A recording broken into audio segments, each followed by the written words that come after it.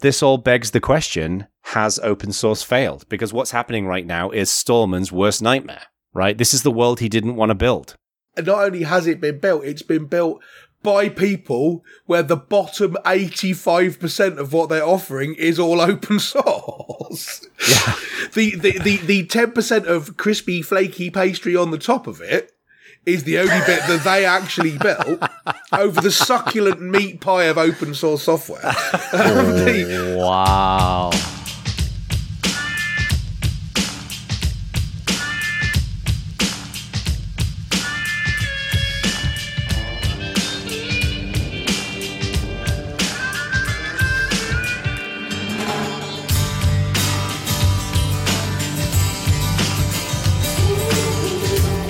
Everyone, and welcome to Bad Voltage, Season 3, Episode 11. We hope you're all safe and well.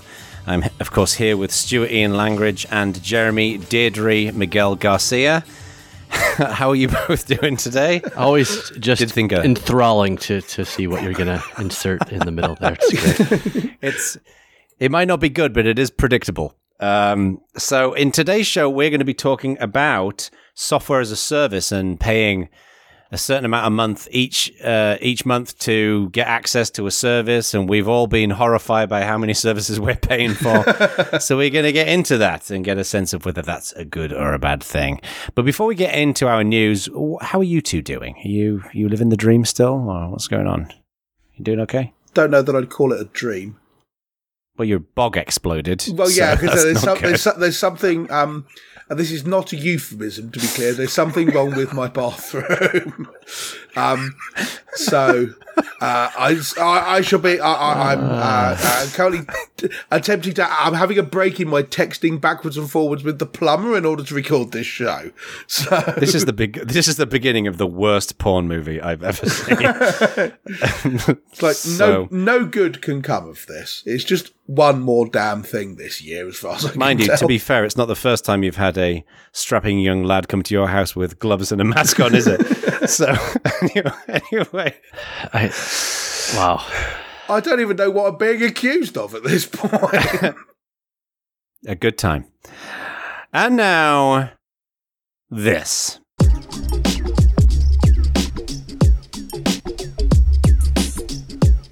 All right, so what have we got on the funny news side? Do you want to jumpstart us, Mr. Langridge? Because you pulled most of this together, didn't you? Well, the first one I thought was actually quite interesting. In Tokyo, they've been putting public toilets in the parks. And these are public toilet cubicles made out of transparent glass. Well, that goes opaque, though. Well, to be clear, while someone is you inside... left that out of the show notes. Yeah, I read it and thought, wow, that sounds really interesting. Don't know what's funny here. Seems very cool. I'd like to try one. Obviously, they're not just permanently transparent, for goodness sake. It says in the document, Japan. See-through public toilets in Tokyo Given parks. some of the things we've included in this segment, not obvious, by the way. I'm not disagreeing with you. Apparently, their pitch is so that you can inspect the cleanliness of the loo and see if anyone is inside. The headline, not my fault. Sky News' fault. Okay, interesting. This is thematically consistent with the state of your toilet right now, isn't it? I know. I'm noticing a toilet theme at this point in the show. Seems to be on my mind. It's all coincidence, I assure you. But I thought what was interesting is that they say at night the facility lights up the park like a beautiful lantern, and they are actually quite pretty looking things. As long as you can get past the fact that it's a public bog in a park. But they're actually pretty cool looking item, I'll be honest with you. And yeah, they did look neat. Decent architect has designed it and everything, so fair play to them. One thing I just want to make a recommendation for people to look up on YouTube. So there used to be a TV show in England called Trigger Happy TV, where basically this guy... the phone! No! There was this guy, Dom Jolie, and he'd basically play pranks on people. And one of the things that they did is they had one of these, those public toilets in the middle of a town somewhere. and an old lady goes into the toilet and clearly locks the door and is in there for a few minutes, and all these people show up out the front with a sign that says our 1 millionth customer, and there's like a band playing, and she comes out and it's not good. Look that up on YouTube. It's a lot of fun. Anyway, what's next? Rather disturbingly, and it hadn't even occurred to me that there's a theme going on here, but you're not wrong. Quite the scatological news today. Yeah. Amazon have apparently fired one of their drivers for delivering a package and then having a dump in the woman's back garden. Which... honestly, this has nothing to do with technology apart than it has the word Amazon in it. It just amused me. A couple of her quotes are gems. Oh, yes, absolutely, actually. What are the quotes? So... the one I liked was, I asked what the heck he was doing, and he just remained booing. Can't even read it. And then she said... he messed with the wrong woman. I'm a blue belt in Taekwondo, and the anger and rage he saw was enough to put the fear of God in him, presumably while his trousers were still around his ankles.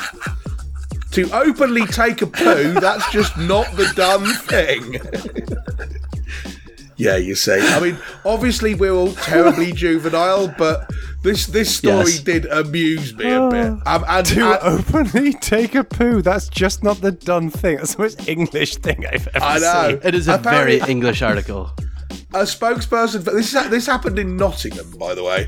Spokesperson for Amazon said, "This does not reflect the high standards we have for our delivery partners." You're not kidding. Yes.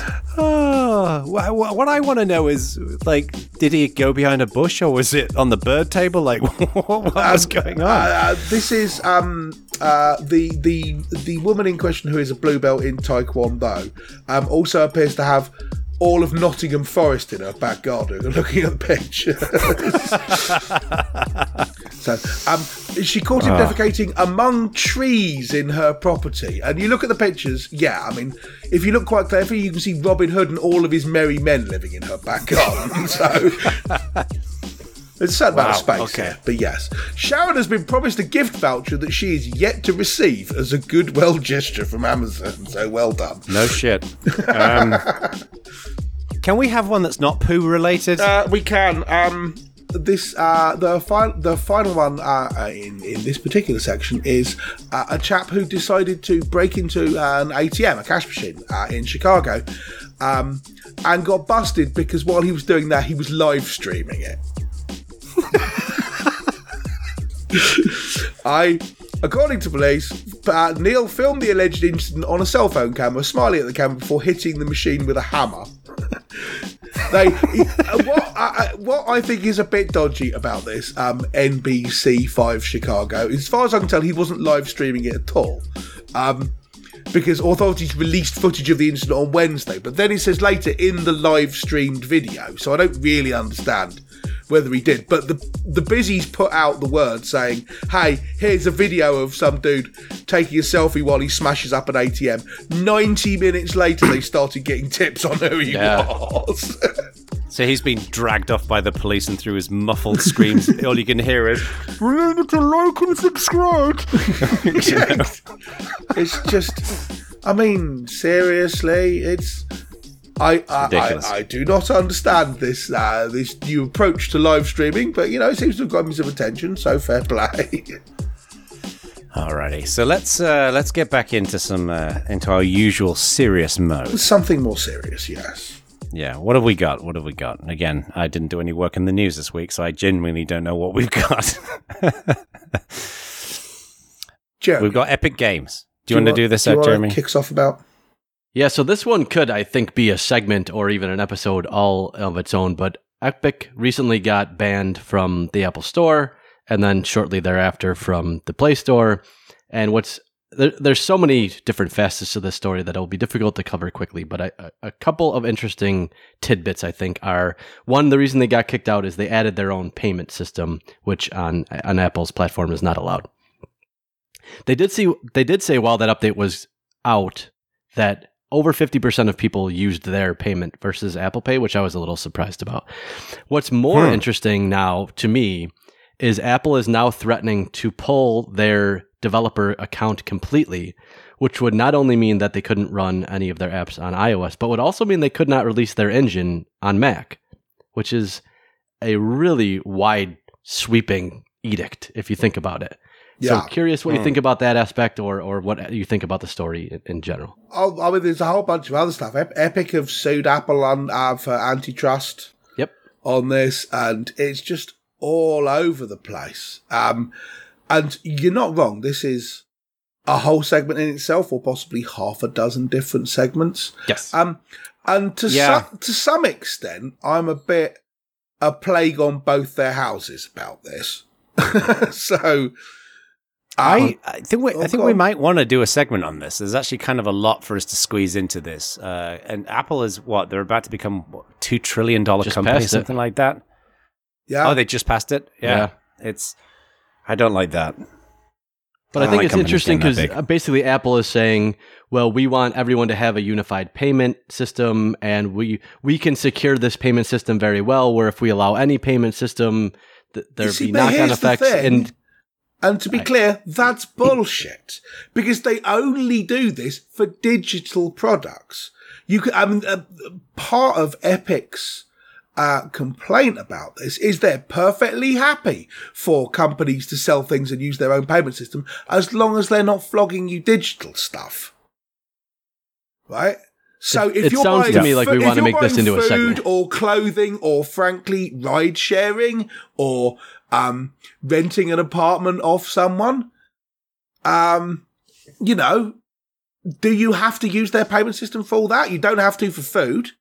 You don't have to if you're buying clothes through an app. Why should you if you're buying a game? What's the difference? It does seem like a massive double standard here. Yes, and I think that's the point. Yeah, because you can get, I'm assuming, I don't have an Apple phone, but I'm assuming you can get DoorDash through it. You can get, Airbnb and Amazon and Uber, all and you can pay with your, allowed to use. And even Netflix, you can subscribe on Netflix's site and use Netflix.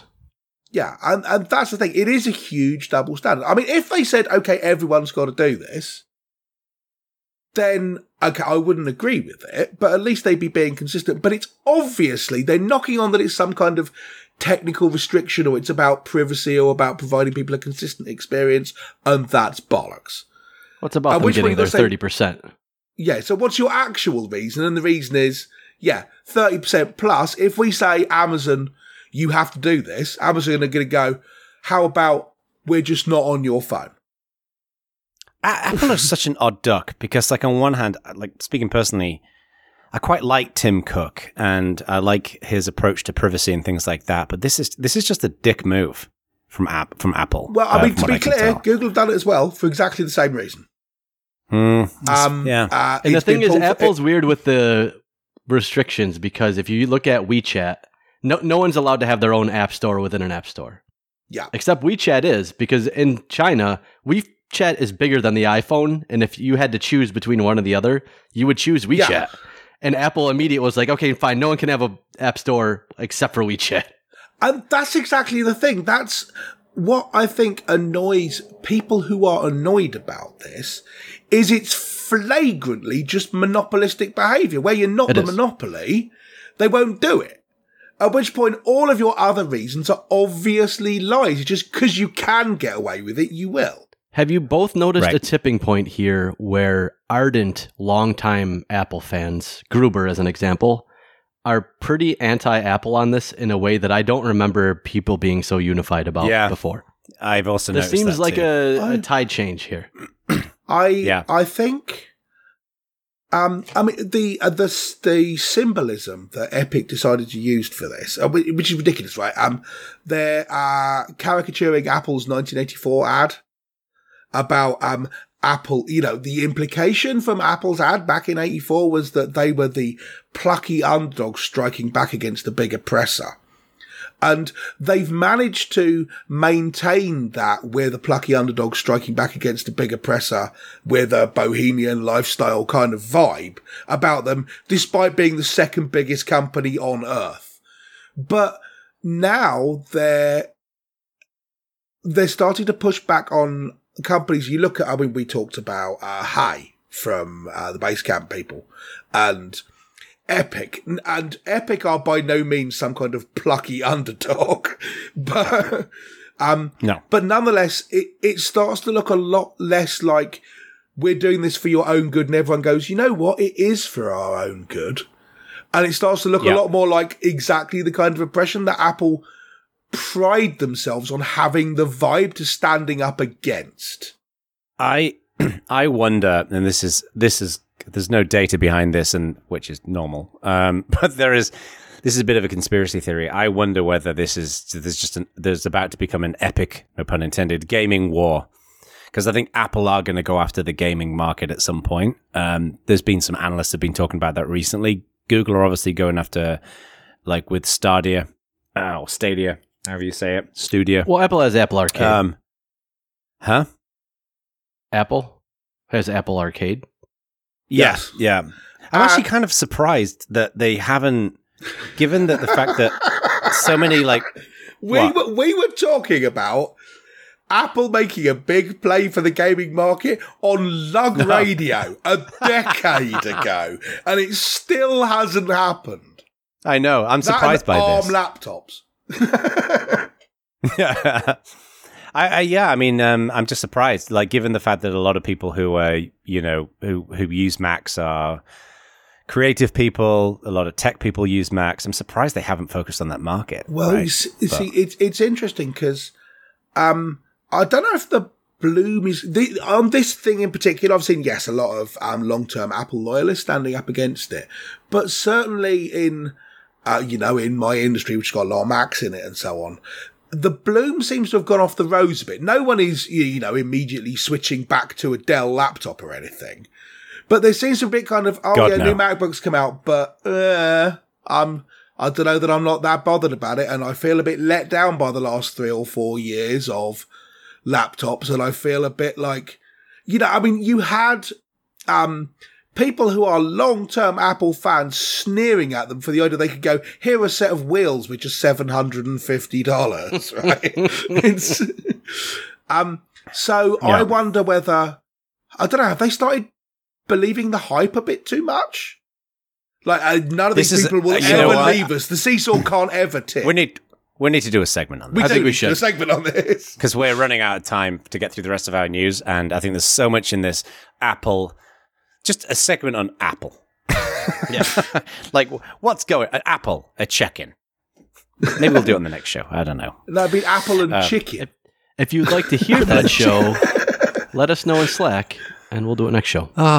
We've already got the show title, Apple Check-in Sausage. It's perfect. Man, we're so good.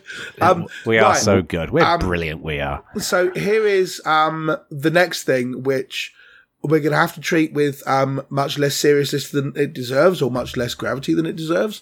But I think this could be another segment again for the show after that, which is that Mozilla laid off 250 people. Yeah, a lot of people.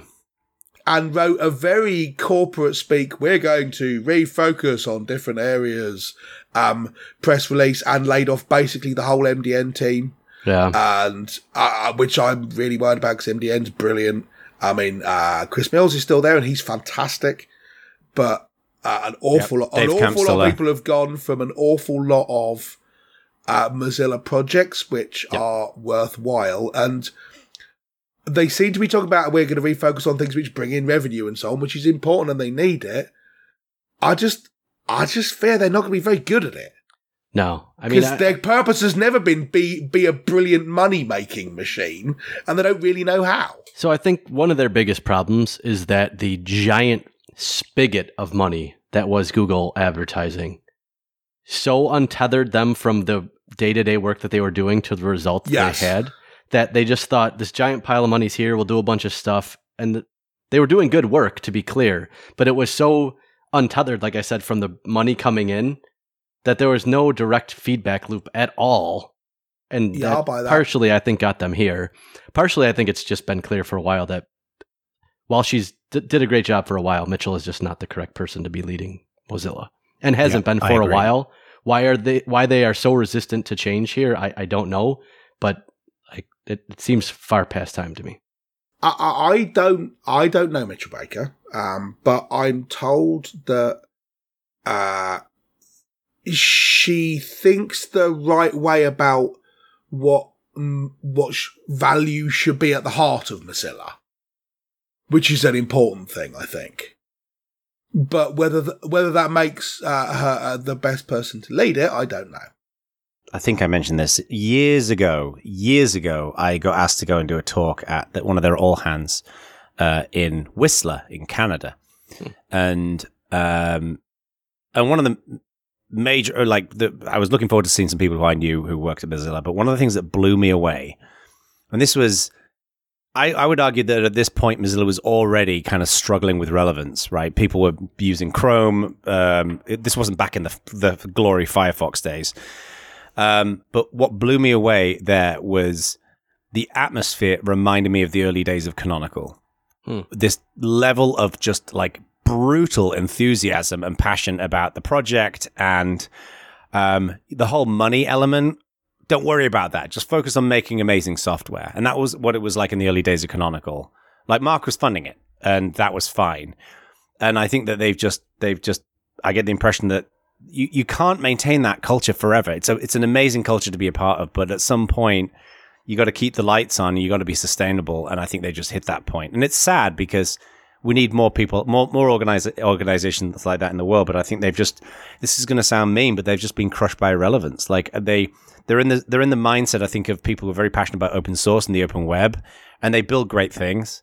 But I think in the general mindset of the world, no one talks about Firefox anymore. People don't really talk about a lot of what Mozilla's doing anymore. So that's the thing that's most disappointing to me is I think they were doing really interesting work and what they were doing was really important, but they needed relevance and market share to be able to not only espouse those things, but make those things happen. And if they don't have market share, the work that they do is not going to matter. Yeah. It was interesting. It's sad. I was watching, what's his name? The late night guy, Stephen Colbert. Right, only a couple of days ago. And he was talking about something or other. And for some reason, I can't even remember the context at all. But he was doing a little riffy bit about doing something with your computer. And he's like, put away that copy of Chrome, put down that copy of Firefox. And he mentioned Firefox. And I was simultaneously quite pleased that had happened. And also a little bit surprised that someone who's a normal person knew about it. And I honestly found myself thinking, is this because he remembers Firefox being a big thing, or because it actually still is quite a big thing outside our sphere where we are seeing it decline? Right. Or what? And I don't know the answer to that question. I mean, I still use it. Well, yeah, I do too. He didn't mention Conqueror. He did not.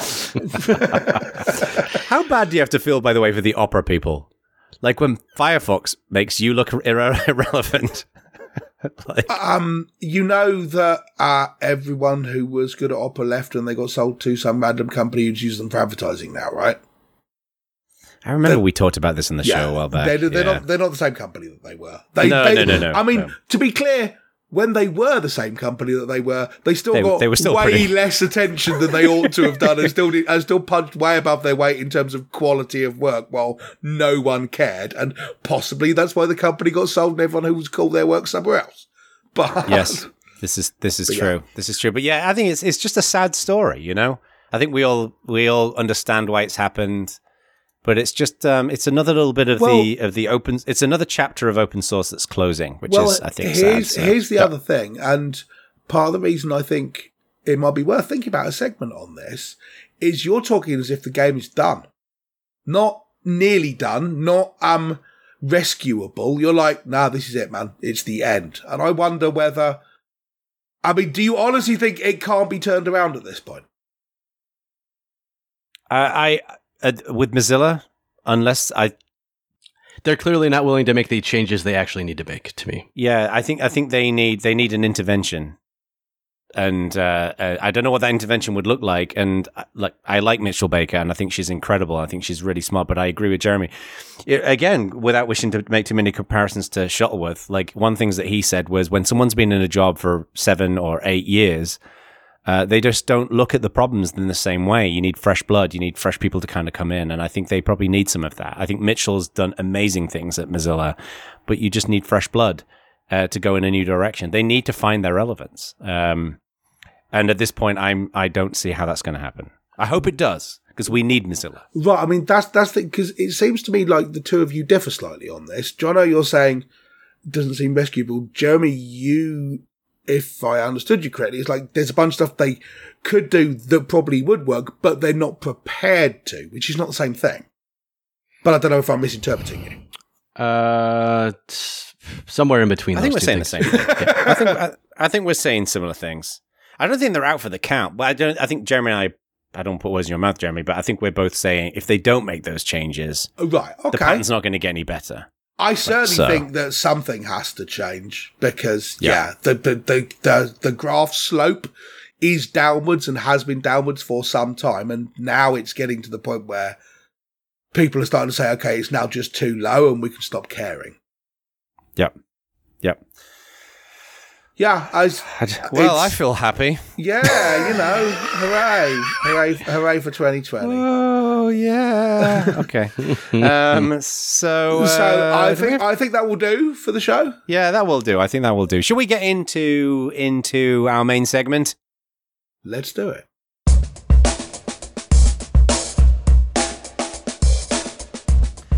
Years ago, in the dim, distant depths of time, we used to buy software in boxes. You know, you go and spend £100 or $200 or whatever, and you get a piece of software, and you'd install it on your computer, and you'd be able to use it as much or as little as you wanted. And then the next version will come out, and you'd probably upgrade. Wasn't that but these great? days, well, we'll get into that. But these days, the model has turned to the SaaS model, right? Software as a service, where people will usually go and spend $20 a month or $30 a month or start out with a free trial or whatever, and you pay a monthly fee and you get access to the software, which usually runs on a website or doesn't always. We've seen this with audio plugins and other things where you pay to download the software, but then you get updates and other stuff for free as part of that plan. Now, this is how we've all moved to it, but we were chatting the other week because we spent the last show entirely engulfed with news. And we were, I mentioned, you know, like, I feel like I'm just spending so much money on all of these different services. And you two mentioned that you have a similar situation. I think a lot of people are doing this. So this is clearly the way of the future, but is this overall good for people? Does the model work? It's clearly good for businesses because they can bring in a regular stream of income. But what do we think about this? So how do you guys use these SaaS services, first of all? One of the things which surprised me after we got to talking about this is I sat down and added up how many things I'm paying for. And it's not that many, but I basically didn't think I was paying for any. Because I don't really like when you talked about going and buying a piece of software in a box and then after that you'd paid some money and then it was yours, you know, like buying a toaster. Yep. I quite liked that model. That made sense to me.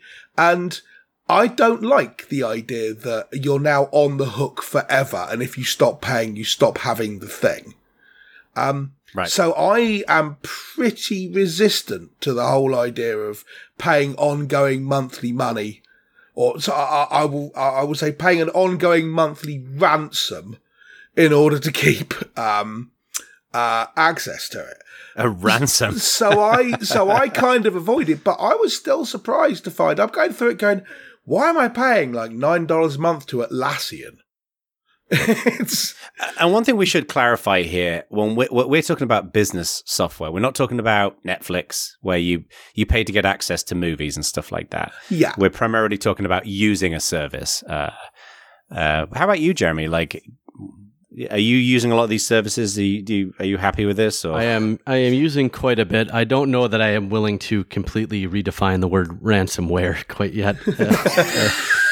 Take a stand, man. So I think once again, Jeremy's a pedant. I think I would kind of define these almost in two different ways. There are sets of software that kind of replicate something that may have been a pay for once, download it, use it, that version. And then there's things that provide really a monthly recurring benefit. So I pay for Crash Plan, but every month they're storing my data and backing things up continually. So that seems like it fits the monthly model well. They do a thing Yeah. every day, Yeah. and by the month I pay for it. So If I'm they guessing are- your issue is with, I pay Todoist, for example, which is a to-do service. That could be desktop software. I don't want it to be desktop software, because it almost certainly wouldn't run on Linux, which is what I use. But beyond that, I like that I can use it on my phone or log in on my laptop or log in on my desktop, and everything's just there. Everything syncs. I don't have to do anything. I get a notification wherever I am.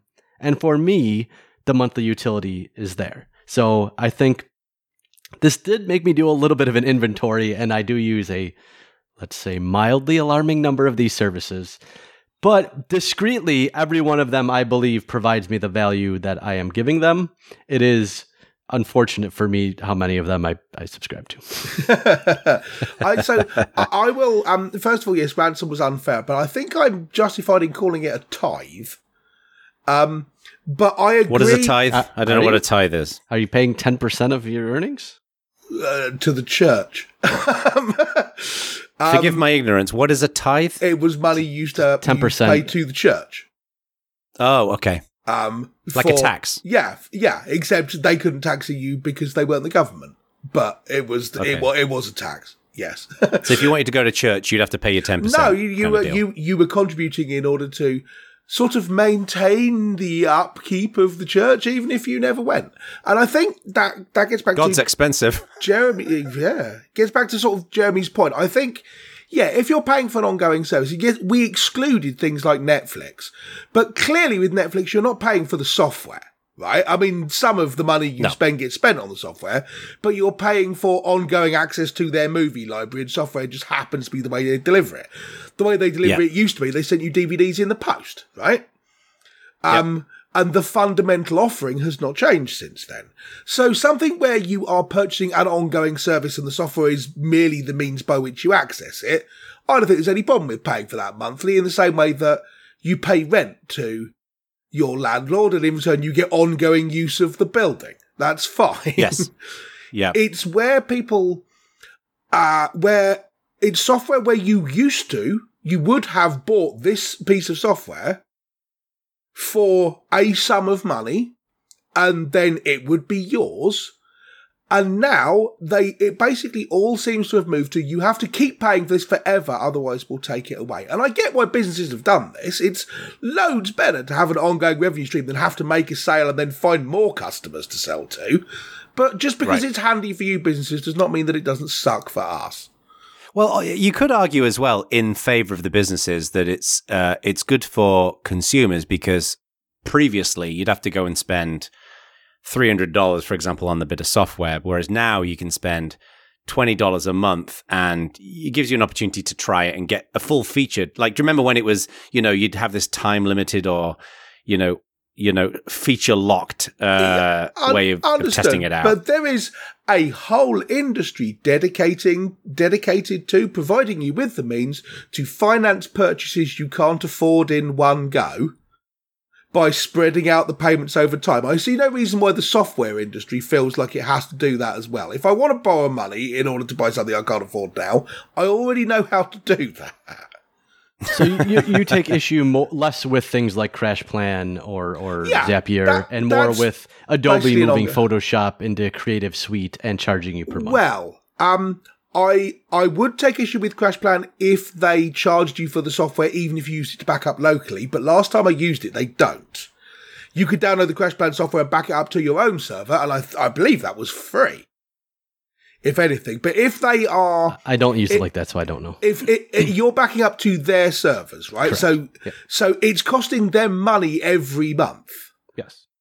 And therefore, I think it's reasonable that you pay to defray that cost plus their profit. That seems fine to me. So Dropbox, anything of that nature, you're fine. Yeah, I mean, I'm paying for Dropbox. I'm paying for Bitbucket, and those are things where there's an ongoing utility to it. It's not something where I've bought it, now I have everything I need to use it. I never need to talk to you again, but I'm obliged to because it's good for your business model. I have a counter thing, but like John, I was going to say you've been trying to talk for a hot minute here.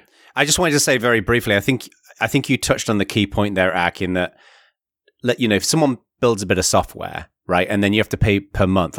So an example of this will be, there's a tool called Ecamm Live, right, and you can use it to record videos, right? But just take that one piece because it can do streaming. That's another piece that it does. But just the element of like it records video. You can record video on your computer and mix between different things like OBS.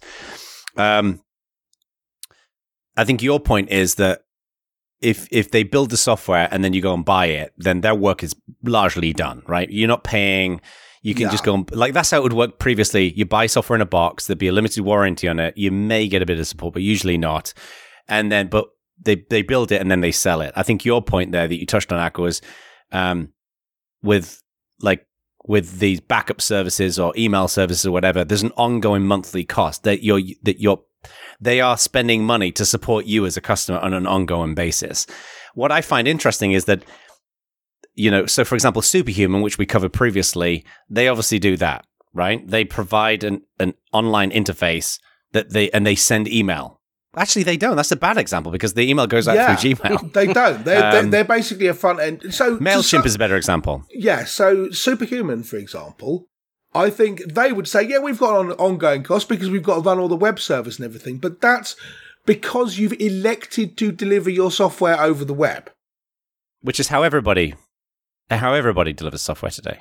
So this was getting back to my point. I think previously you paid a lot of money for something like Photoshop, $1,000. And you got a version, and you maybe got a couple of minor upgrades, but you didn't get the next major release ever. So you downloaded a thing. That thing ran on one machine. So if you have 3 machines, you either have to pay for it twice or 3 times or however many you want to use it legally. Yeah. And you got a version. And features were very slow to be rolled out. And they always incented you to upgrade to the next version. So you paid $1,000 on a regular cadence. Isn't it a better world where you pay $50 on a monthly cadence, can use it on unlimited machines, and get all of the features the day they're released, probably dozens of times a day, and bugs are fixed really, really rapidly, and the day you don't want to use Photoshop anymore, you just stop paying. Yes, that does mean as long as you want to use it, you'd pay, but you were paying $1,000 every other year anyway. Counter argument, I would like you, Jeremy Garcia, to name one Photoshop feature which you find useful or could imagine finding useful, which wasn't in Photoshop in 2005, which if you bought it 15 years ago, so you'd as still someone be who doesn't use entitled Photoshop, to use. There isn't one. I would guess the fact that people kept upgrading at $1,000 a pop means certainly one of the features was useful. I don't know which one. If it is useful to you as part of your job, for example, then yeah, totally you want to track the latest thing. I don't want to be using some version of my text editor from 2005. I agree with you. Stuff has happened since then. But the fact that I want to be on the upgrade treadmill and have the latest stuff for the software I find critical does not necessarily mean that I want that for everything. And I'm largely not getting the choice. I think this is why, if you look at a lot of IoT things, they provide you an ongoing service. But that's why I use the word ransom, because they've inserted themselves in the process. So you have to round trip everything through their servers. So if they shut down their servers, your device is a brick. You're not allowed to talk to it yourself. And the reason they're in the loop is because they can cut you off if you don't pay. And as far as I can tell, there's not really much else in the way of a reason. There are some technical benefits to round tripping things through their servers, but it's so convenient a model for them and it so much screws consumers.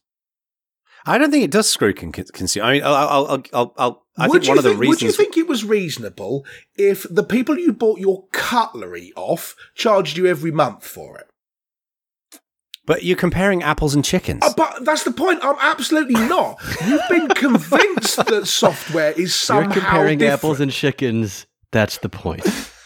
This is exactly the thing. 15 years ago, software was a product that you purchased in exactly the same way that knives and forks and books are. You've been convinced that it's somehow different, and I will absolutely buy you that if what you're actually buying is a service, so you're buying service as a service, and they're just giving you the software essentially for free so you can continue to access the service, fine, pay every month. Yeah, but who honestly goes and buys? I mean, to what proportion, when you take into account all software, that we have in the world today, how many people would go and buy a single piece of software with a feature set and then never want to upgrade? Because my argument would be, sure, you'd look at something like Microsoft Word. If you want to use the very basic elements of, and people tend to use that as and it's a good example, right? You use the very basic elements of putting together Word documents. But I would argue that that's the exception to the rule.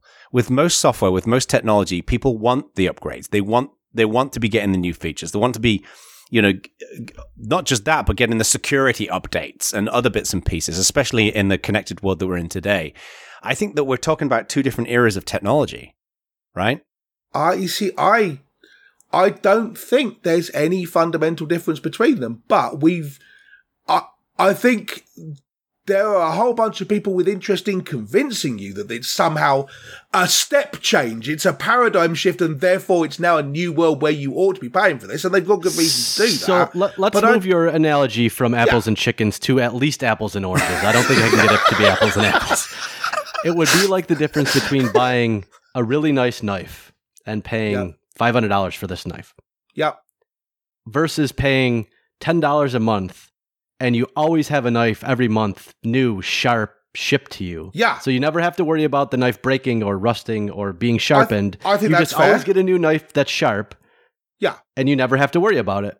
Yeah. That's really more close to the difference. Some people will want to pay for that service because they think, well, I don't want to learn how to sharpen a knife, or these things break all the time, or whatever it may be. They just want to say, I will pay much, much less, but pay per month and always have a new knife. I completely agree with you. Now, imagine me. I don't want to pay for a new brilliant sharp knife every month, nor do I want to pay $500 for a new knife. I want to pay 40 quid for a knife and then have it for the next 40 years, because that's good enough for me, and no one sells those knives anymore. Sure, then that's like using Audacity then versus using professional. Which is why I'm using open source software. Right, exactly. But you still I don't know how that choice has been taken away. What's interesting to me is you don't want to pay per month, but still find yourself doing so. Is there any of the things you're currently paying monthly for that there realistically is not an alternative to? And let's exclude things like Dropbox, because I think you're paying for storage, not software. I'm not paying for anything on a monthly basis, which isn't, in my opinion, at least a service. So this is really more about optionality than not about... You're just philosophically against it. Well, you see, because I'm a weird case because I'm a free software guy, right? And open source has this whole separate position sort of off to the side of this argument, because you weren't. You're not a free software guy. You're not a free software guy because you said I'm a free software guy and open source. Oh yeah, no free software guy would mix those two together. You are quite right. I'm an open source person, right? And open source doesn't really have a place in this conversation at all. We've talked before about funding models for open source and whether you should pay for it and so on. But it has a very we can get into that in a bit, but it has a very uneasy position in this conversation overall anyway, because this is about paying for software, and the open source model is you don't have to do that. Well, let me ask you both a question, because I think a question for you, John. Jeremy mentioned Audacity there. You're still a Cubase score guy, right? Yep. Are you paying monthly for it now? No. So Cubase don't offer a monthly option. Right. You have to buy versions. So, and you pay the lower upgrade. As software ought to be. The point being that if you got I assume when a new version comes out, you tend to buy it because they tend to build good software and it tends to have good new stuff in it and it's worth it. But you're not obliged to. If you went, everything that I need out of Cubase, it does today, or frankly, it did in the Lug Radio days 15 years ago, you can just go, fine, I'm getting off the treadmill, and you're allowed. You can get off the treadmill for a short, undefined amount of time, because there will be a version of macOS or Windows, I am assuming for Jono over here, now, where the whatever boxed version you bought doesn't work with whatever the new OS you're using. So there's still a treadmill, it's just a longer treadmill. That I will buy. I mean, from my point of view, that's technically orthogonal to this conversation, but I understand that from a practical point of view, it amounts to the same thing. Whether you feel like you've got to go and buy the new version because you actually want the features, or you feel like you've got to go and buy the new version because your 2005 version isn't supported anymore. You've still got to go and buy it. Well, it seems to me that there's a difference here, and I think that we're all. I don't want to speak for both of you.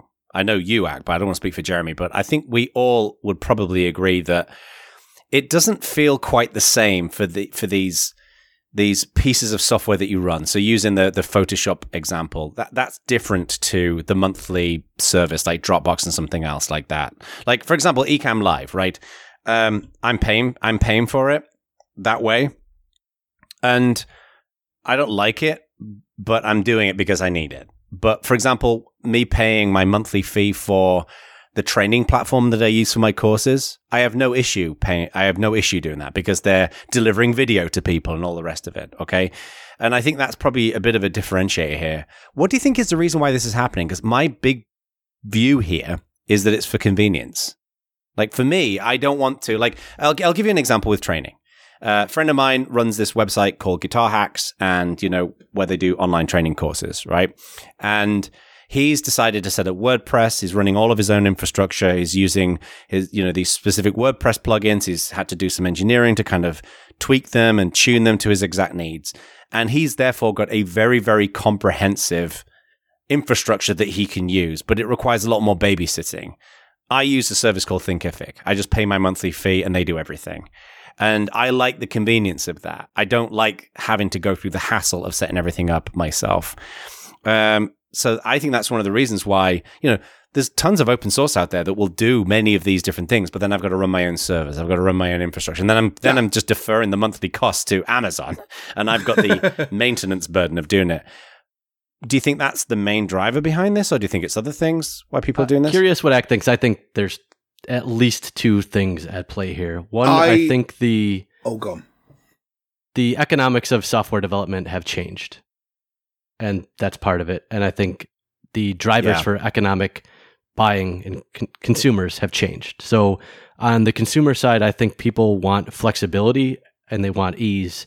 And there's this mindset where they want to try a thing, and if they don't like it, they want to immediately get out of it. So the friction to spending $1,000 on Photoshop, I think, is higher now, and the platform proliferation is higher now. People want to be on their Mac sometimes, and iOS sometimes, and maybe on a tablet sometimes. Yeah, and they expect the things that they use to just work. So before, where maybe you just had one Windows laptop as the average consumer, obviously not us, I think now the average consumer probably has 3 devices, which is almost unprecedented until the last few years. Yeah. So I think that's the consumer side. On the software, the software economic model side, delivering software to all those platforms, the web is really the only way to effectively do so. And that means there is a recurring cost, but it also allows you to drive innovation, which I hate that I just said, but it's true, in a way that is not possible with box software, because the iteration loops when you deliver via the web or any kind of as a service platform are just so fundamentally different than shipping box software where you need teams of QA testers and the feedback loops are in months, which feedback loops in months these days, people don't want that. So I think the realities have changed. And while philosophically, I agree with you, Ak, the technical part of my brain realizes that it's just not competitive to do so, which is why most software companies aren't doing it. If people wanted it, a company would say, I'm going to make a version of that isn't a service and you can download and will be profitable and it would work. And you're just not seeing that. I agree with all of those points. I just think there's a couple more as well. We're sort of oscillating backwards and forwards in between business and consumer here. But we're not really talking about consumer software. So first of all, Jeremy, I would absolutely dispute the whole people don't like it when the feedback cycle is in months. Or rather, I would agree with you, but I think there's a bunch of software which is. I invite you to go to Apple and go, this doesn't work in iOS, and see if they fix that by rolling out a fix one day later, which they totally don't. I mean, depending on how major the bug is, they roll it out pretty quickly. And they'll fix security bugs that The whole fast. reason Google decoupled a bunch of things in Android, right? So they can deliver Play services twice a day if they want to, in the background without you knowing. I think the reason they decoupled it, the primary reason is to stop fragmentation. Because that's clearly also a reason, yes. But. I think it's the reason, and the fact that they can roll it out twice a day is a nice side effect. But I can see how maybe it's 50% of each, right? Totally bent by that. I think they're two sides of the same coin. Yeah. But yeah, but I think that it looks so much more compelling if you're a business to have people paying you every month and be locked in. If you're a business, you want to do that. Even if, in theory, your overall money looks the same because you either charge people £120 for the new version every year or you charge them £10 a month every month. It works out as the same amount of money. It's so much nicer to have a nice, convenient, flat revenue graph rather than it be really spiky. Because it's easier to forecast, it's easier to plan around. The next version of the software isn't so critical to your future. Yeah, I mean, there's a lot of knock-on effects for sure. Because if you've got a bunch of subscription customers and all your people just decide, okay, from now on, we're just going to sit here and read the paper and we're going to do nothing on the software, right? Then, we're not going to put in any effort into marketing. We're not going to put any effort into sales. It will take quite a long time for your existing base to decide, hey, we're now annoyed enough that bugs aren't being fixed that we're going to leave. It all tails away very slowly. If you are selling box software and your sales team down tools, your money goes instantly to zero. Right? The next day. You never sell another copy. And obviously, it's a lot harder to run a business if you're selling box software. And I get that, and I'd want to do that if I was a business too. But that doesn't necessarily make it better for the people buying it, just for the people selling it. I think it's just difficult, I think, because I remember what it was like when I wanted to buy, for example, a version of Cubase, and it was going to be £300 or $500 or whatever, and I had to sit there and save up. And there's precisely no music being made while I'm waiting for that. And I like the fact that people who don't have as much cash can lay down some money and they can get access right away. Now, there is going to be a long, people talk about lifetime customer value, right? You're probably going to be, if they're delivering a good service, you're going to be on the hook for a long time. To me, the big question there is, can you get your data out? Can you get your projects out? Oh, well. So with Cubase, you can't open those projects anywhere else. So you're locked in. It's vendor lock-in. You are, yeah. But, to a first for example, approximation, you are... in theory, you can still open up if you've got software which you made in Cubase 2005, and you've still got Cubase 2005, and it still runs on a computer that you own today, you can still open those projects. But in practice, if you've got Cubase 2017 and they decide we're not going to support old projects anymore, you're still screwed. Well, and if you're like, I don't want to use Cubase anymore, your projects are locked in. That's where, like, for example, when I'm evaluating these SaaS services, I always look at the exportability of this. Like, for example, I use G Suite, and one of the reasons for that is I can basically get everything out of G Suite if I need to. Yeah. With Google Takeout. This all begs the question: has open source failed? Because what's happening right now is Stallman's worst nightmare. Right? This is the world he didn't want to build. And not only has it been built, it's been built by people where the bottom 85% of what they're offering is all open source. Yeah. The 10% of crispy, flaky pastry on the top of it is the only bit that they actually built over the succulent meat pie of open source software. Wow. I really hope Marius clips out that specific statement and puts it at the beginning of this show. Well, but I completely agree with you. I think that sort of feeling of that sense of a fear of lock-in, of being forced to do a thing that you didn't want to do, is what drove a lot of people's interest in open source in earlier days. I suspect all three of us were at least partially motivated by it.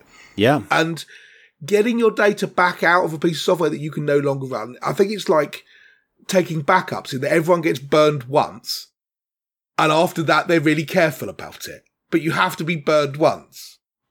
Yeah. So I don't think open source has failed. Whenever there's a question in there, it's a no. But I think that you need to look no further than, say, WordPress to show that you can have both and do both well. Yes. Right? WordPress, very open source. And WordPress, the company, Automatic, doing very well. Yeah. Offering software as a service. Yes. First of all, they don't only offer software as a service. You can get the software. You can, in quotes, buy the software from them for zero money and run it yourself and not have to be on the hook forever. So maybe open source fits into the earlier model. It's just the purchase price is zero. I actually think that's going to be I think that's an interesting model, and I don't want to get back into the open core discussion that we had a few shows ago, because that's another element of this. But yeah, I mean, I think also one of the reasons why WordPress are an interesting example is because, and this again goes against Stallman's view, is that they've been very happy to facilitate a commercial ecosystem. So to give you an example, I run my website on WordPress, and I use a theme called Divi. Now, Divi do the monthly thing that you pay, but they also offer a lifetime package where you basically pay a big lump sum and then you get future updates for free forever. And it's one of the best deals I've ever experienced in my life. It's you great. did this like 5 years ago or something. Do you pay monthly or did you buy the lifetime? I bought the lifetime. I think it was probably 8 or 9 years ago actually now that I bought that. And to this day I get free updates. Follow-up question. Did you buy the monthly first, find you really liked it, and then went lifetime? You immediately bought lifetime. How did you know you liked it? It just was streets ahead of everything else, every other theme that I was seeing at the time. But you hadn't even used it. You made that judgment based on screenshots. Well, I did my research. I saw reviews and saw YouTube videos that people had done and made that decision. Yeah, but then, but you know, and that could have been a very bad decision. But also, it was like $250. It wasn't going to break the bank. I mean, it's not cheap, but in the scheme of things, yeah, it is. The amount of value that I've had, it's incredibly cheap in the long term. How much is it per month? Finger in the air guess. About $10? I have no idea. I'll look it up. Because you've got the last 6 years for free if it's $10. Hang on. And you will continue to have it for free. Oh, if it's $250, I bet you it's $30, $20. Plans and pricing. Okay, here we go. This will be interesting. They do yearly access and lifetime access. Their yearly access is $70 a year. Their lifetime access is $199 one-time payment. So basically, if you're gonna, so the break-even point is 3 years. If you're planning on buying it this year and the next 2 years, buy the lifetime plan. You might as well because it's cheaper anyway. And also include support. Yeah, I am super curious what the revenue looks like. I'm amazed they're still around, honestly. I don't understand. I'm assuming that if you were to describe their revenue, it would be described as indistinguishable from the x-axis. Because they can't possibly make any money on this. It's great. I mean, if they're around 7 years later, they must be making money. And I can tell you, anyone from Divi, if you're listening to this is not something Jono has made up for this show. He hasn't shut up about his stupid WordPress theme for years. He's honestly been going on about this forever. So this is where we'd like to introduce our new sponsor, Bad Voltage, brought to you by Divi. If you think about it, it's genius. But equally, Divi people, you want to have a conversation, show at badvoltage.org, let us know. So what's genius? If you think about it, it's genius because, first of all, once they've built these updates, they just, they ship them out it costs them almost nothing to ship them out to me. They're constantly building updates that are bringing new customers in. But what they're doing is they're making me into the ultra customer because I don't shut up about Divi because it's such a good deal. I'm actually not surprised and how often do I need support from them? Basically never. No. So I think it's this is to me the model that people should be going for. And then that solves your problem, Ack, because people can have their one-time fee and then people can pay monthly if they want to. You can elect to do this. I mean, from you still being there 8 years later and still getting updates is like those people who show up to Zippo with a lighter from 1933 and go, it says lifetime guarantee on the bottom, and they always go, yeah, absolutely, and then they fix it for you totally. They're utterly happy to do that, and I think it shows confidence in your wares as a business rather than let's scare up as much money as we can now and then do something Not else. whereas, right? You're not talking about illegal software from the 90s. That I used to download while listening to mod files. Anyway. What on that? Wow. On that half our audience fucking has bombshell. no idea what you're talking about. Seriously. But yeah, I mean, I'd be interested to hear, as ever, other people's thoughts on this. Should be. If your opinion is that no one should ever pay any money for software anywhere for any reason, then okay, I respect your right to hold that opinion, but we're having a different discussion here. Yes. So be sure to go to the Slack channel, which we don't pay monthly for. We're still in the free tier. And share your thoughts. I would love to get people's sense of this. I just think it's a really interesting trend. It's something that we all accept, but we're not all necessarily happy with. So yeah. But I think even the boxed software, not to add one more variable right at the end, but I think even the boxed software world, with the way activation services work, kind of still subscriptions.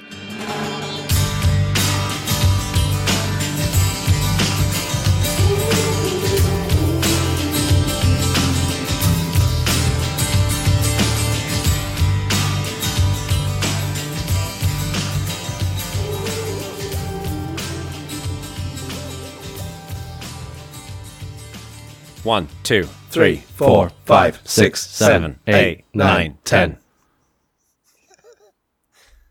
That's just really. What? Anyway, I was talking about show titles. I was just flicking through them to see which ones I came up with, and we named a show Earballs. This is the reason why we have no listeners. All right, pause for the edit. And that's the bit before the music. Hang on.